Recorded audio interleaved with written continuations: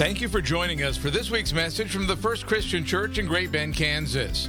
Each week we share thought-provoking and life-changing teachings on topics that are important and relevant to you in your life. We hope that you will be encouraged by our weekly podcast and will tune in regularly.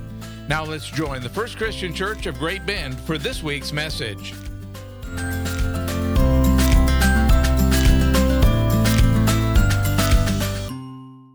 Today we are starting a fun yet informative sermon series called At the Movies.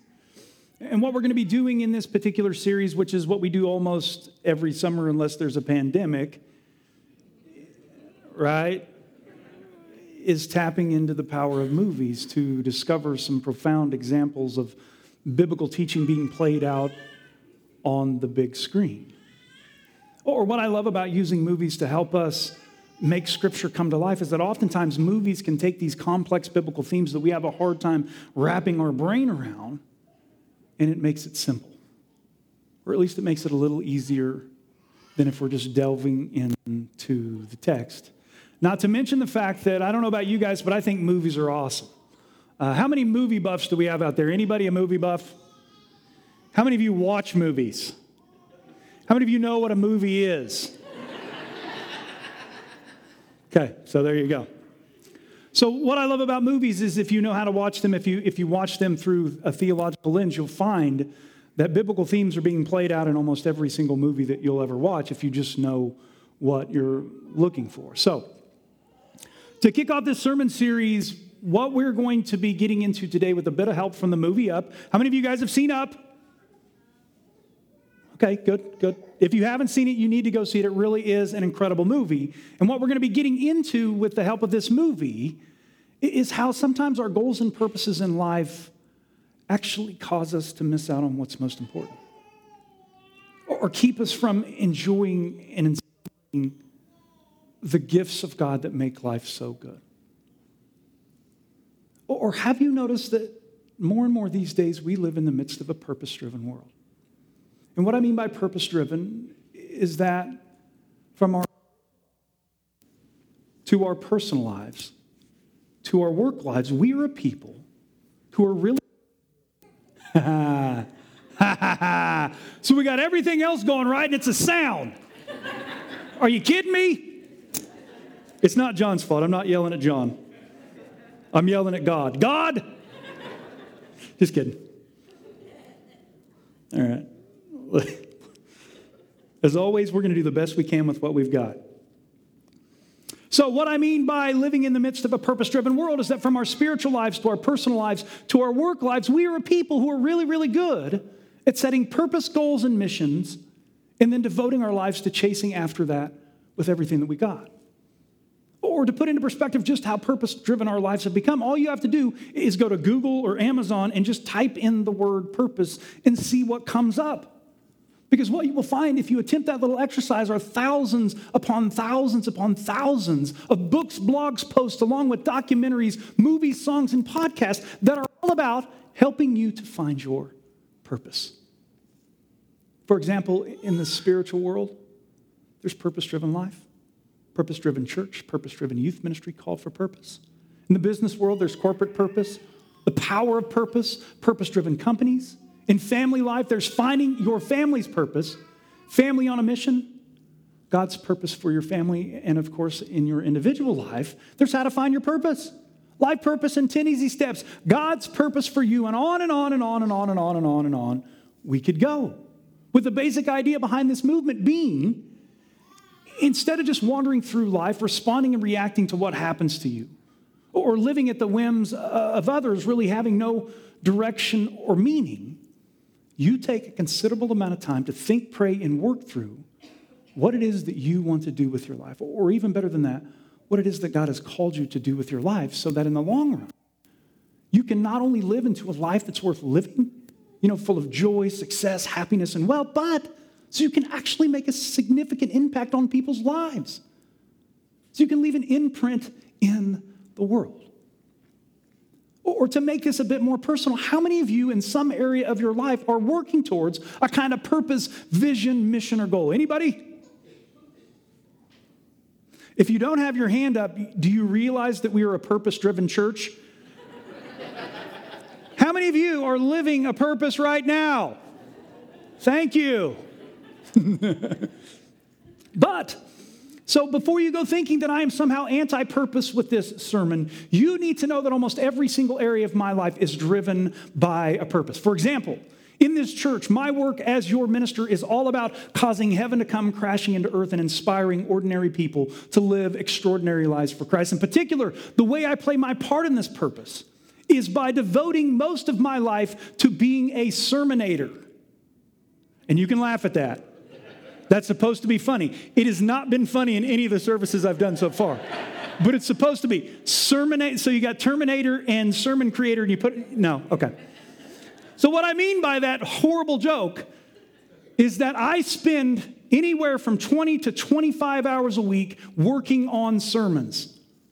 Planning, reading, researching, writing, wrestling, rewriting, listening, watching, pulling my hair out, praying some more, begging God to help, along with keeping up with a few other things that I need to do as a minister, right?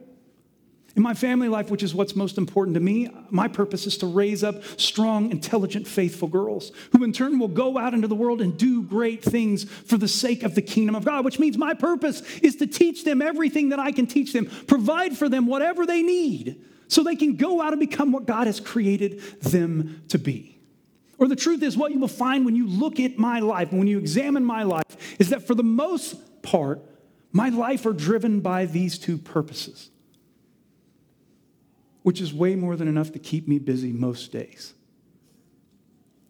So with that being said, my advice for who do not have a purpose or a goal that you're working towards in important areas of your life is to go out and read some of those books and articles and blogs. I don't care how old you are. I don't care how young you are. If you don't have a purpose, you need a purpose, because there's no doubt in my experience that living your God-given purpose or living for something that is bigger than just your wants and needs will not only make your life better, but it will help you make a significant difference in the lives of others and for the sake of the world. So please, if you haven't, take some time, pray, ask God whatever it is that you need to do, figure out what your purpose is, set your goals, and get to work, because you won't regret it. It will make your life better. In fact, science has proven time and time again that people who live on a purpose, people who have a mission, live better, fuller, happier lives. But, and this is the big but here, even given all I've just told you about purpose and everything that it can do for you, what I've also found to be the biggest problem when it comes to living out my purpose, and I don't think I'm the only one who has this problem, is that sometimes, or maybe I should say oftentimes, I find myself so devoted to my purpose that I miss out on the gifts and beauty of life that are right in front of me in that moment.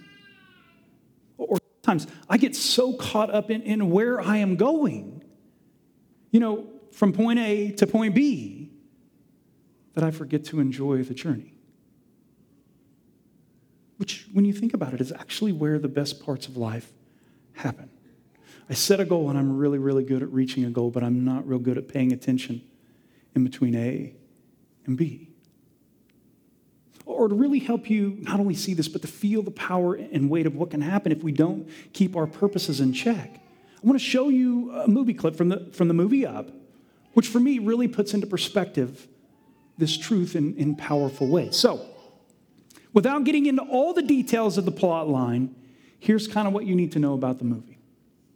So in one sense, this movie is basically a love story between Carl and Ellie. And the way that Carl and Ellie first become friends is as kids. They were both infatuated with this explorer named Charles F. Muntz. So much so that they not only watched this program together, he was on every single week, but they set up this explorer clubhouse in an old abandoned house, and they spent every afternoon together for years pretending to be explorers, which of course was a relationship that then turned into love and then led to marriage, and then them fixing up and buying that old clubhouse that they spent afternoons in so they could have their own adventure together. But what you'll find as this story unfolds is that one of the main goals this couple had, because it was so foundational to the relationship, is that after they experienced some pretty significant tragedy in their life, they set this goal of going to visit the place where the explorer Muntz was said to still reside at Paradise Falls. And so what they did to accomplish that goal is they set the purpose and they started to save. Right? And they get to a point where they were almost ready to go, and then wouldn't you know it, life happened. And they have to take that money and do something else. We've all been there. You guys know what I'm talking about. But then sadly, as they had grown older, and they finally get to the place where they're able to make the trip, Ellie gets sick, and she eventually dies. And what that does for Carl is it just, not only does it destroy him, but it makes him feel like a failure because they were never able to live out this purpose. They were never able to live into this goal that they set out to live and get to Paradise Falls. And so he mopes around. He's not a very nice guy for a while. But then what we find happening towards the end of this movie is that after Carl flies his house to Paradise Falls, and he does it with balloons. If you haven't seen it, he blows up balloons and it carries his house down there. You need to see it. Is that Carl comes across this scrapbook that he and Ellie plan to put all their pictures in from Paradise Falls. And it's our adventure book, as you guys can see. And what he assumed is it's empty because they weren't able to reach that goal. But what he discovers by accident, he's kind of flipping through, is that instead of being empty, Ellie did this to put everything into perspective. Check this out.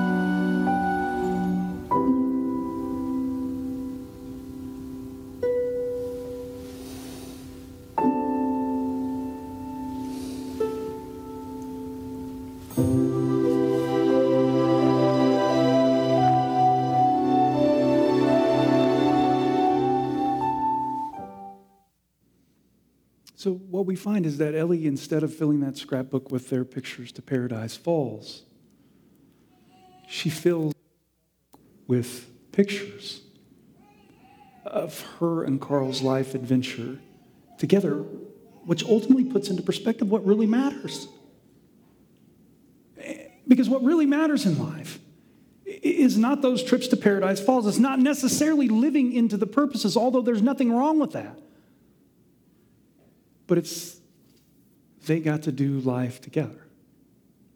It's birthdays, it's picnics, sleeping next to one another, watching TV. You know those little things that our partners get on our nerves about? You guys, I'm the only one who has that problem? Yeah.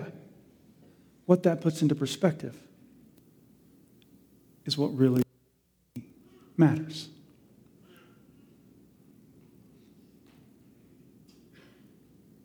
So, even though living a life of purpose is what you need to be doing, you have to be really, really careful not to let purposes keep you from enjoying the small things. Because the truth is, even if you live a life that is this is getting fun now.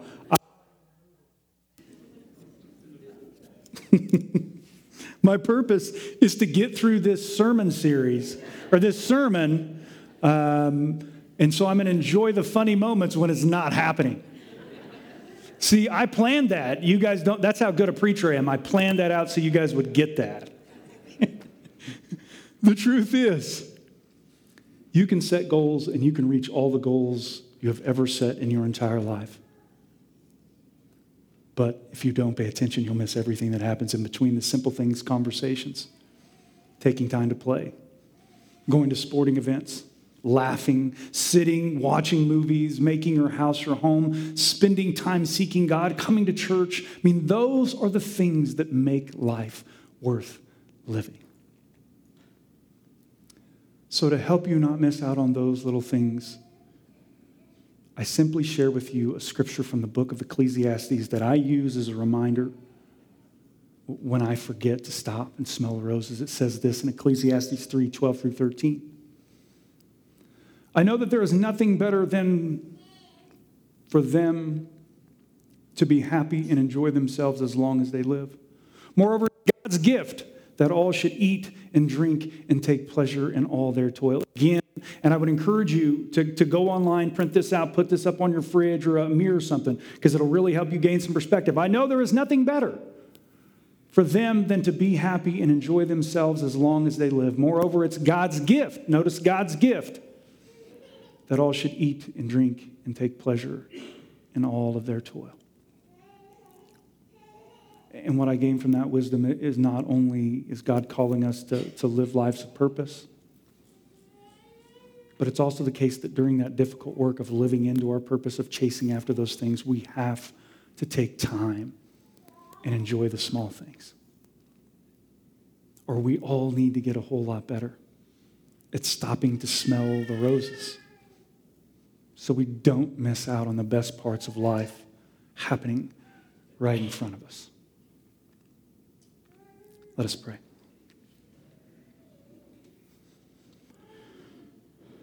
Father, truth is, we are a people who are busy. We are a people who are purpose-driven. We are a people who get up and get to work every single day because we know what we do makes a difference. But at the same time, oh Lord, it's also the case that we are a people who get so caught up in what we're supposed to do that we miss the goodness and beauty that's in front of us every single day. So help us today be reminded by this series, by this sermon, by this scripture, that not only do you want us to live out our purposes and do great things, but you want us to enjoy the ride. You want us to notice and celebrate and embrace the gifts that are right in front of us. We ask this all in your name and for our sake. Amen.